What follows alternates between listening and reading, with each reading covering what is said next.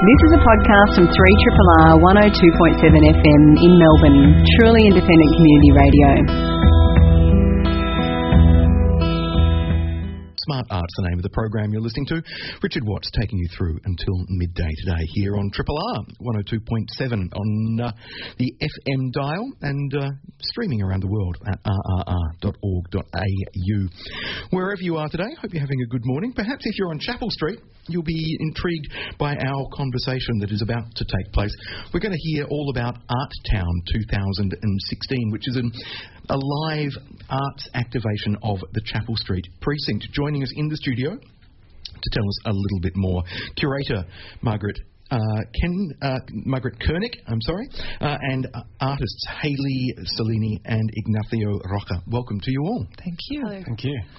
So, Margaret, let's start with you. Tell us a little bit more about Art Town. This is, I think, the 6th or the 7th year.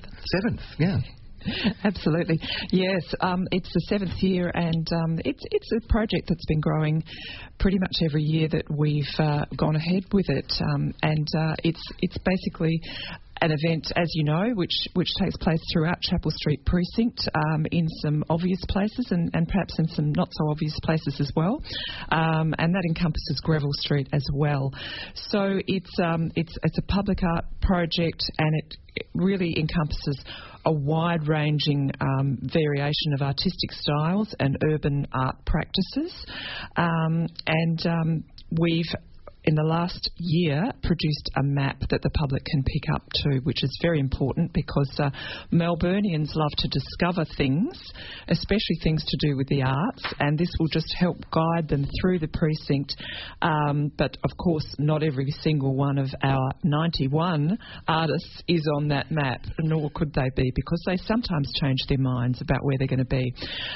So some of them are doing big projects or projects that involve public participation, like Ignacio, and others will be doing much smaller, more intimate projects of their own, whether it's something to do with their contemporary practice or whether they are in fact plein air painters, streetscape painters, or even like the Melbourne Urban Sketches Group, another great example of our participants. So yes, 91 artists taking part. That's a hell of a lot of artists. It is. And taking place across 3 suburbs, Windsor, Paran and South Yarra, along Chapel Street and the side streets off and around it as well. Absolutely. And even in a few of our retailers also hosting artists where appropriate and where they're switched on enough to be wanting to get involved in that.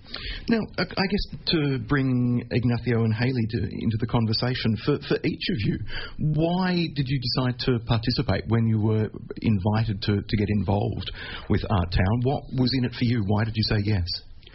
I think it's an interesting thing to do as an artist because it takes you out of your comfort zone. It takes you out of your studio where, you have time to think and mull over things and put things aside if they don't work, and it kind of brings you into a very public space and people start to engage with you. And also, for me, it's kind of an opportunity to focus on a really specific subject area and kind of like hone in on an area and do a little bit of site research and things like that, and then something new and unexpected kind of develops out of that. Ignacio? To be honest, I'm addicted to painting, so and I really enjoy meeting new people. And the opportunity to be outside on the streets painting people, it just sounded really good to me to be missed. My project is I like to describe it as moments of connection between 2 strangers. So basically what I do, and this is the 3rd time that I've done it, is I sit on the street and I invite people to have a conversation with me for 25 minutes while I'm doing the painting. And there's no guarantees that the painting is going to be beautiful or not. Most times they're not. It looks somewhat similar to the person, but the most important thing to me is to really engage with the person and have that moment of connection at the end. Less about the outcome itself and more about process. Exactly, yeah. Although the painting at the end, it is important, and I'm aware that it has to have a somewhat of a resemblance of the person, but most important is the connection between the artist and the community. Now, and Hayley, I know you've worked in shop windows before and in specific locations like that. Are you doing that again for Art Town, or are you working elsewhere? No, a little bit different this time. I'm going to be based in Maddox Street in front of the Windsor Station area, so just off Chapel. And I'll actually be doing a smaller piece. So it's more rather than a large installation this time, it'll be kind of a little focused kind of, But continuing your usual practice of kind of geometric shapes, primary colours. Continuing that. So I've kind of I've looked at the area, I've taken lots of photos, I've done drawings from those photos, I've redrawn those drawings, and so it's kind of like a re-examining of that urban space and reinterpretation of that space. Margaret, what is it about these two and their work that made you want to curate them as part of the process? Well, obviously they're both extremely accomplished artists, and so that's always exciting, although I like to think that all our artists have a high level of accomplishment, but they're also a very interesting, I wouldn't say ends of the spectrum, although, of course, Hayley's an abstract artist, largely speaking. Ignacio is largely a figurative artist in many ways, and a little bit of perhaps fantasy as well on that figurative practice. But it's really... what an artist is going to bring to the project. I could instantly see what both of these two artists is going to bring to the project, and how broad, like I was just saying earlier when we started speaking, how broad we can see the artworks that are going to come into the Art Town exhibition are going to be, because of course we also have multimedia, we have a bit of sculpture, and we have a number of very diverse installation artists as well as all of the others. Now, one of the things that intrigues me about Art Town is the live aspect of it, the fact that passers-by will see artists working. So in a way it is demystifying the creative process, taking you out of the studio and unshrouding the way that you work. Will that be a challenge in terms of people stopping you, questioning you, asking you what's going on and interrupting your creativity, or will you be embracing that side of things? It hasn't been a challenge so far. I began this series of 25-minute portraits working with people experiencing homelessness in the city, and that was my way of breaking the barriers between me and my students, I would say. So I used to go and sit there and start painting the people that came and talked to me, and sometimes I ended up having like 20 people right at my back saying incredible comments, or oh, that doesn't look anything like you. So I really embrace that interaction with the public, and I find that although it distracts me sometimes, it also pushes me to take really a lot of courage in the decisions that I make with my mark and my brushes as well. Yeah, I don't think I'll be too distracted by it. It certainly is interesting, especially like people that may not have any kind of arts background or interest in the arts before, but they're just a little bit curious as to what's going on here, and they do stop and ask you maybe different kinds of questions that you're not normally used to being asked about your work, and they kind of approach it from a different point of view. Now, who are some of the other artists who are involved? Well, where would we even start? Look, I was going to say the appetite for art and culture in Melbourne is just never ending. I think some of the interesting artists, we've got an artist called Tali Bird. Now, she's a regional artist, regional Victoria artist, and she is continuing on a project that she has been working on for a couple of years called Sow Your Own Adventure. She creates hand-printed local maps. So she's going to 4 different locations throughout the precinct. It's extremely rigorous. She designs them, paints them, and then prints them, hand prints them, and passers-by are invited to, with a needle and thread, which she's prepared earlier, to sow their route through that mapped area. So it might be a very local map of Prahran Town Hall, for example. So they, I'm assuming it takes them maybe 5-10 minutes, but they sit down, they stop, take a breath, and then they think, okay, so they sew their way through the little streets that she's printed on these, and those go together to create a bigger picture.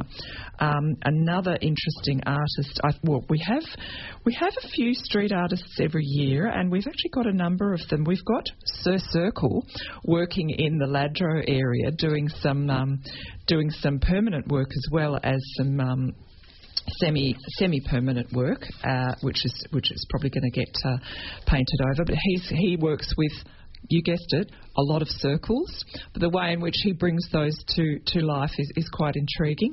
We've also got another fantastic artist called Meryn Trevethan, who's won a number of prizes and residencies. She's based in between Melbourne and Singapore.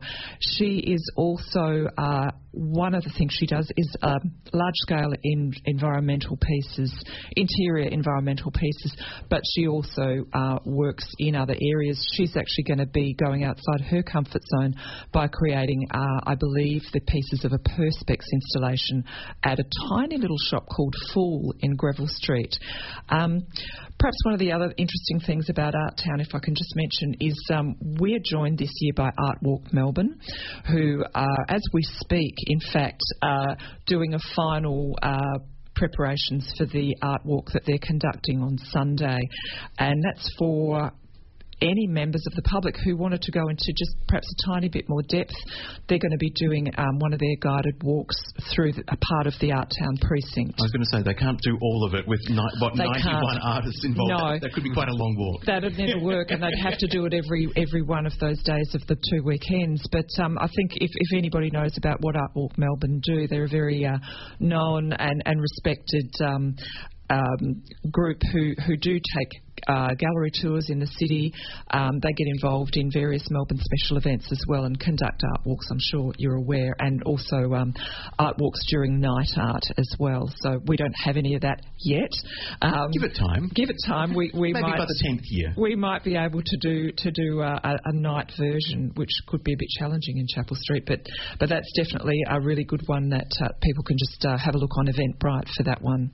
If you'd like to know more about Art Town 2016, you can go to www.arttown with 2 T's, arttown.com.au.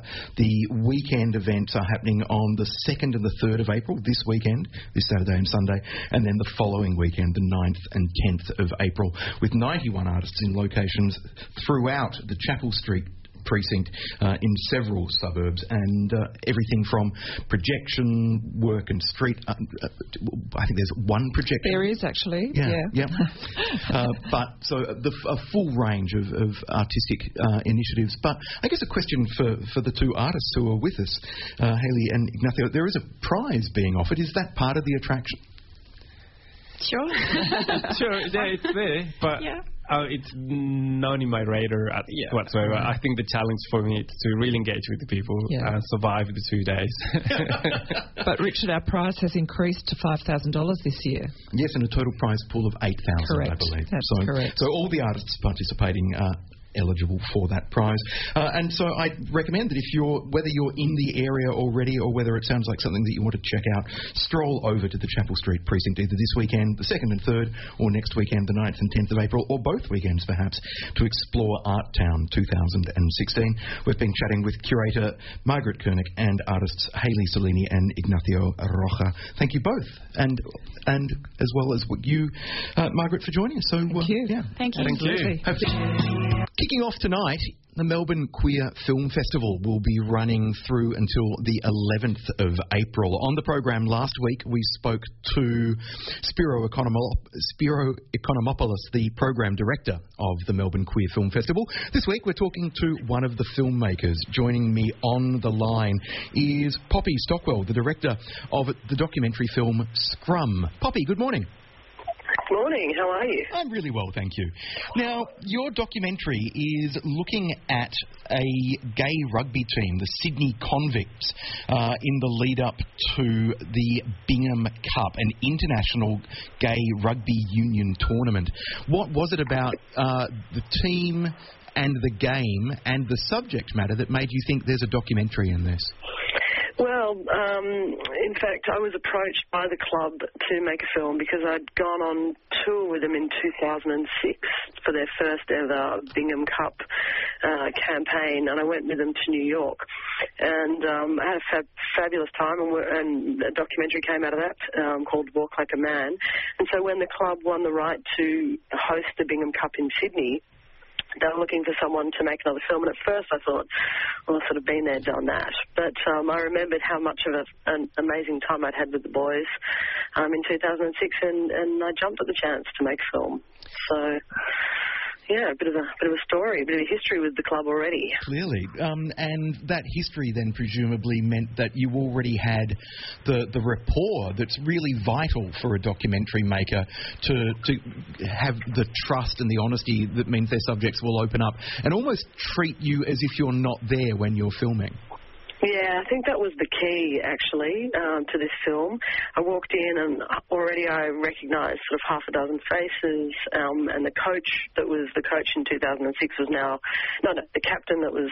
The captain in 2006 is now the coach, and once he sort of, reassured all the players that he knew, what my intentions were, they were all on board, and they quickly sort of, I don't know if they forgot I was there, but they accepted me.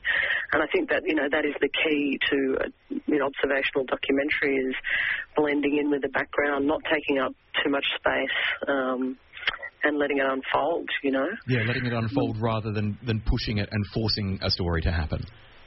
Yeah, exactly.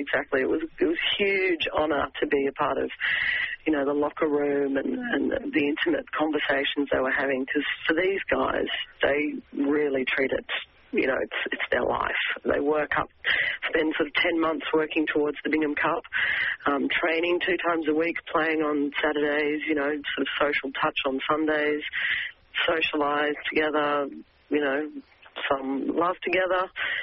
It's a huge aspect of their lives. So it was, really quite an honour. Now, for people who aren't familiar with the Bingham Cup, it's named after Mark Bingham, who was a gay man and a rugby fanatic is probably not... Fanatic's the word. who died on United Flight 93 on September 11, 2001.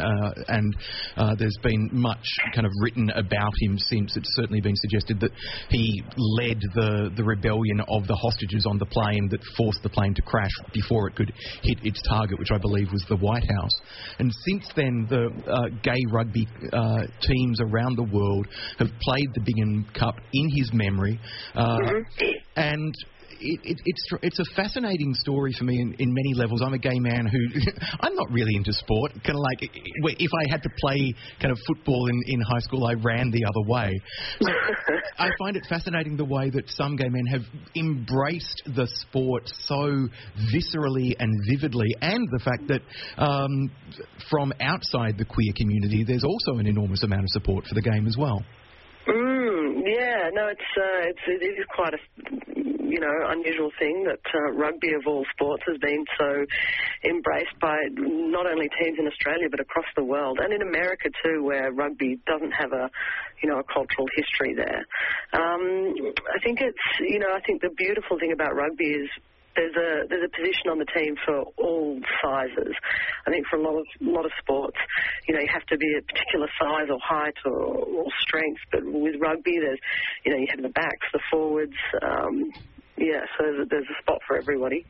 And I think it's a physical game. It's a team game. Being a part of something bigger than yourself, I think, is something that's really attractive to a lot of guys. And it's also a game that's, traditionally been out of reach for a lot of gay men. Perhaps if it didn't have all the cultural hang-ups and baggage, you would have liked football when you were young. The chance to be physical, the chance to be a part of a team is a wonderful thing. But I think for a long time in Australia, sport has been the last bastion of homophobia. That's very true. These guys are trying to change that. Now, Poppy, what was, in terms of shooting and making the documentary, what were some of the greatest challenges that you faced? We had a very skeleton crew. There was 3 of us. So I was directing, and then I had Jodie Muston, who shot, and Chris Frith, who was associate producing and sound recording. So juggling, sort of producing and directing, as well as looking after a crew, and, it was very stealth. So it was a shoestring budget, but that was sort of had its advantages as well, because we, moved quickly and without too much fuss.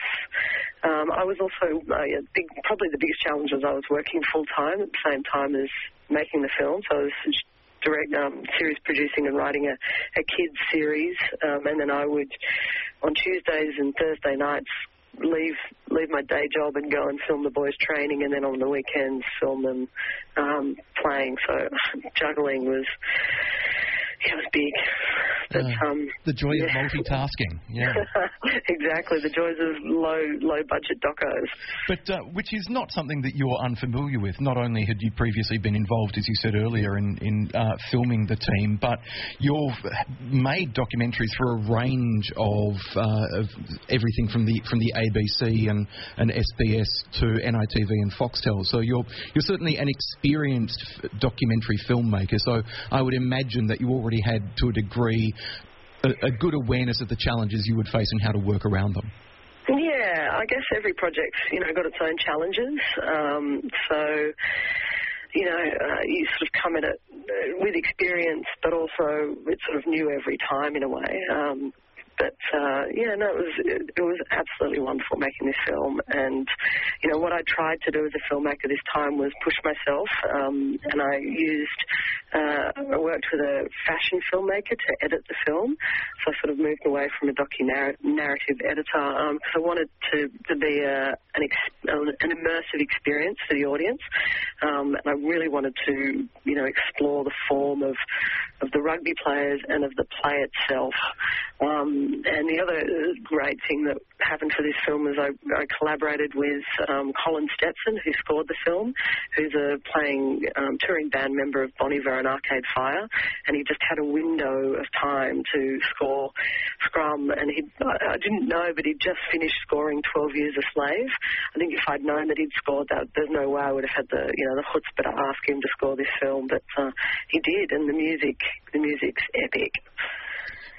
Very appropriate given the subject matter as well. Scrum is screening at the Melbourne Queer Film Festival this Sunday, the 3rd of April, at Acme in Cinema 2 at 3:45pm. If you want to book, jump online, nqff.com.au,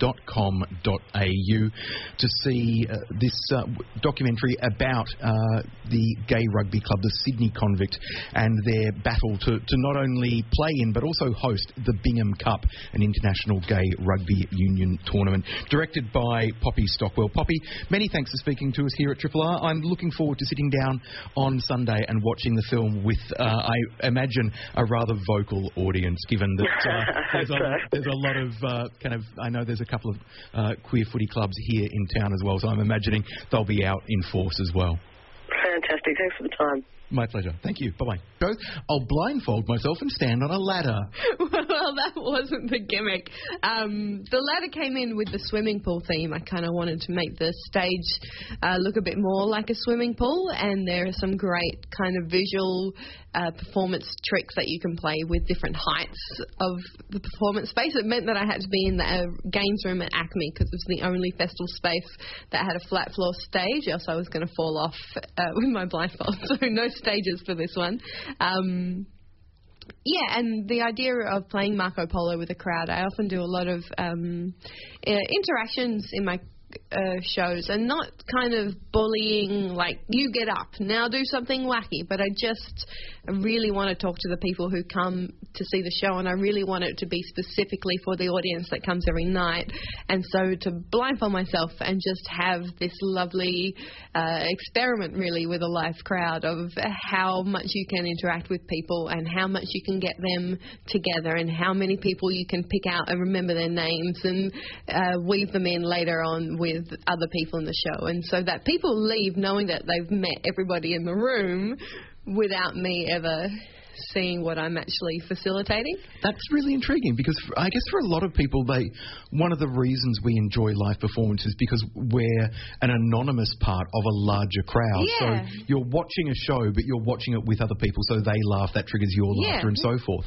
But there is still a degree of anonymity to that. Yes, and people also, I think, it kind of explores the reason that we do come out to live performances, because quite often people will, come to a stand-up show and sit right up the back because you don't want the comedian to look at you. You don't want to, so to almost give people a bit too much of what they want so that they come to you, because, halfway through the show people are calling out and, not raising their hands, I can't see them, but, people are really participating because they want to let me know that they're there, because, they're enjoying it and they don't want to just sit there in the darkness. They want to be like, oh, no, I like to go for walks in the park sometimes. You're like, thank you. Who else likes to go for walks in the parks? Okay, you've made friends. So I'm already intrigued and amused, and I think I'm going to have to come and see the show at some point. Now, how long have you been doing comedy? What was it that made you think I want to do comedy to begin with? This is my 9th comedy festival in a row, so I've been performing just over 8 years now. I had quite crippling anxiety and shyness when I was about 18 and 19. I couldn't leave the house. I couldn't talk to anybody. And stand-up was a really lovely way to kind of overcome that, in that I kind of just decided one day that it's all I wanted to do was just talk to a lot of people. And it was the opposite of everything that I was, kind of locked in with. So it was a really fun way to just, brutally force yourself to head out on stage and have a conversation with a few hundred people. Because I started in Perth, where you do start with quite large crowds for something like the Triple J Raw Comedy Competition. The national grand final in WA, I think, is still 800 people or something like that, and that's on your 3rd or 4th gig you turn up. And so just slightly terrifying. Yeah, exactly. But it was something I really wanted to do. And when did you make the move from Perth to Melbourne? 3 years ago now, so I've been here 3 years. I live in Fitzroy and I really love this city. It's beautiful. So that means that the year you moved to Melbourne was probably the year I first saw you performing, in 2014. I'm trying to remember the name of the show that you did at Tuxie Cafe. Pillow of Strength? Yes. Yeah, that one. Yeah. Okay, so that was the year you moved to Melbourne. Cool. Yes, it was. So does that mean that you then missed the explosion of Fringe World happening over in Perth? No, because that's my favourite. I love going back for Fringe in Perth every summer because it's such a lovely excuse to head back, stay there for 6 weeks. They import all my friends from around the world and I just go to the beach for 6 weeks and it's really fun. It's for people listening who aren't familiar with Fringe World in Perth, it's a pretty new festival. It's only been around for about 5 years. Huge. And yeah, it's grown massively over such a short space of time. Why do you think Perth has responded with such gusto and delight to a Fringe Festival? Because it was their first one they got to have. And we have such beautiful weather and open spaces so they can have all of the lovely outdoor venues and things, and it's never going to rain. There's still quite a lot of money in Perth, so people are quite used to paying for tickets and food, and people are happy to come out and, spend a night of on entertainment and shows. And people haven't seen half of the acts that come over, like these bizarre acts who are from, Denmark or something like this. People go and watch a Danish clown and they've never seen anything like that. And it's so much fun for them, I think. And how does your experience of Perth compare to performing in the Melbourne International Comedy Festival? They're very different. Perth Fringe World usually do a shorter run, so I only did 8 shows in Perth, and Melbourne's a bit of a slog at it. I think this year it's 24 shows in a row, which...